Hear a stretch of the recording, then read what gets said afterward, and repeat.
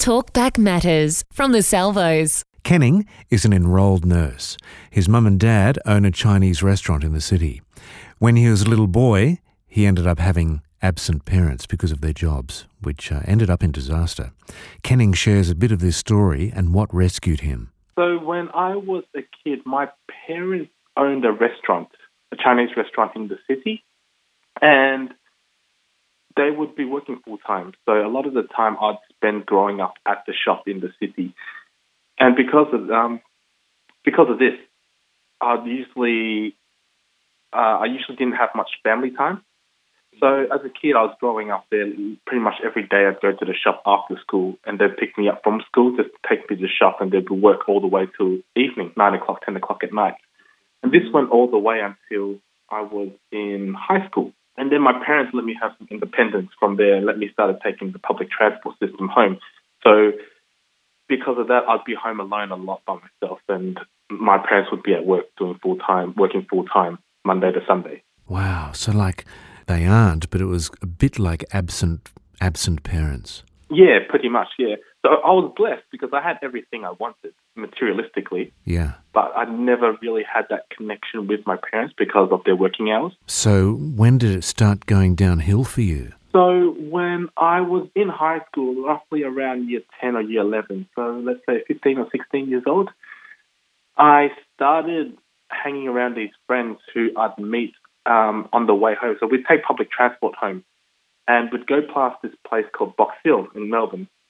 And there was this video arcade game centre there, and I'd usually hang around there pretty much every Monday to Friday after school on my way home. And it was through there I met these guys, both from my school and both from surrounding schools around Box Hill. I started, just out of peer pressure, I started wanting to be act cool in front of them. And these guys were smokers, so I started picking out little habits like that, like smoking with them. And I started hanging out with them too. But because my parents were never home, they would never know about what was happening. Yeah. And they'd ask me how my study was going, but I'd usually lie to them and say, yeah, I'm at the library at Box Hill, because Box Hill had a library too. Right. But they never really knew what was happening when I was hanging around with these guys. It also asked me to go out on weekends, Fridays or Saturdays, and we'd go drinking at friends' houses. And yeah, so this was the starting point of how it all went downhill for me. Oh man, where did it end up?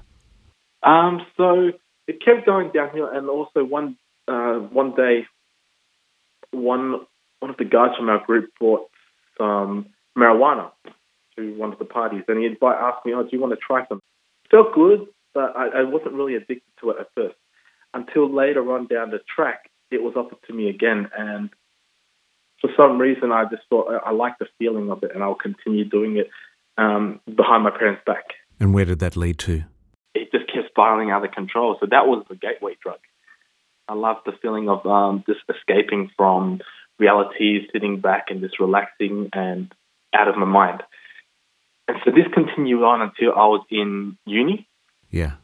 And when I hit uni, I met the wrong bunch of friends again. It was also through these guys that we had a common interest in going out partying every weekend. And we met up and we just started hanging out. We organised weekend events and things like that, and going out to clubs. And from going out to clubs, I was also introduced to other drugs, other substances. Yeah, right. And so that started getting even more out of control. I'd go out every weekend behind my parents' back. So my parents were still doing the restaurant business at this time. Yeah. And I'd go out and just party and then come home late at night. And because my parents were always working, they wouldn't really question what I was doing. So I had all this freedom to myself, but at the same time, I was just doing all these, going out partying, getting high, getting drunk. And so when did they find out? So Mum found out one day that when she came home from work early, I was actually at the back of my house because I lived right next to my university, Deakin University, and I didn't really go to class that day. A lot of the times I'd spend the break sessions or my friends at uni would come over and we'd just get high during the day. Mum came home from work really early one day in the afternoon, and she came out in the back room where we were all smoking and found that we busted us, really. She busted us smoking weed. And she absolutely went insane. She kicked all of my friends out. And as my friend was leaving, I really vividly remember her opening up the window and yelling out, "Never come back home, never come here again." Slammed the window shut and turned to me and started yelling at me. Oh, wow. And she took away all the drugs at that time. And at that time, I was out of my mind. I thought, the drugs are what I needed to survive. I needed these drugs to keep me going. And she threw them away. And I went into a psychotic episode. I was just out of control. I even threw my head against a kitchen wall and put a hole in the plasterboard in the wall at that time.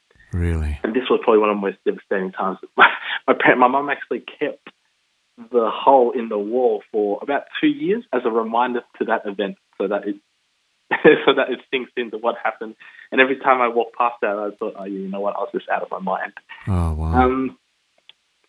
So that was the first time my mum found out. But I didn't, even though she threw out my drugs, I wasn't able to manage to quit. I was still just self-centered and just wanted to continue on with my addiction. This was the way I am. I can't change it. Wow, man. Did you have a faith at any stage during that? I grew up in a Christian school.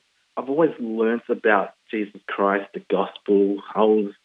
We had regular RE classes, but I never really reacted to that in any way, shape, or form. But there were little seeds that were planted in me during my high school days. Yeah.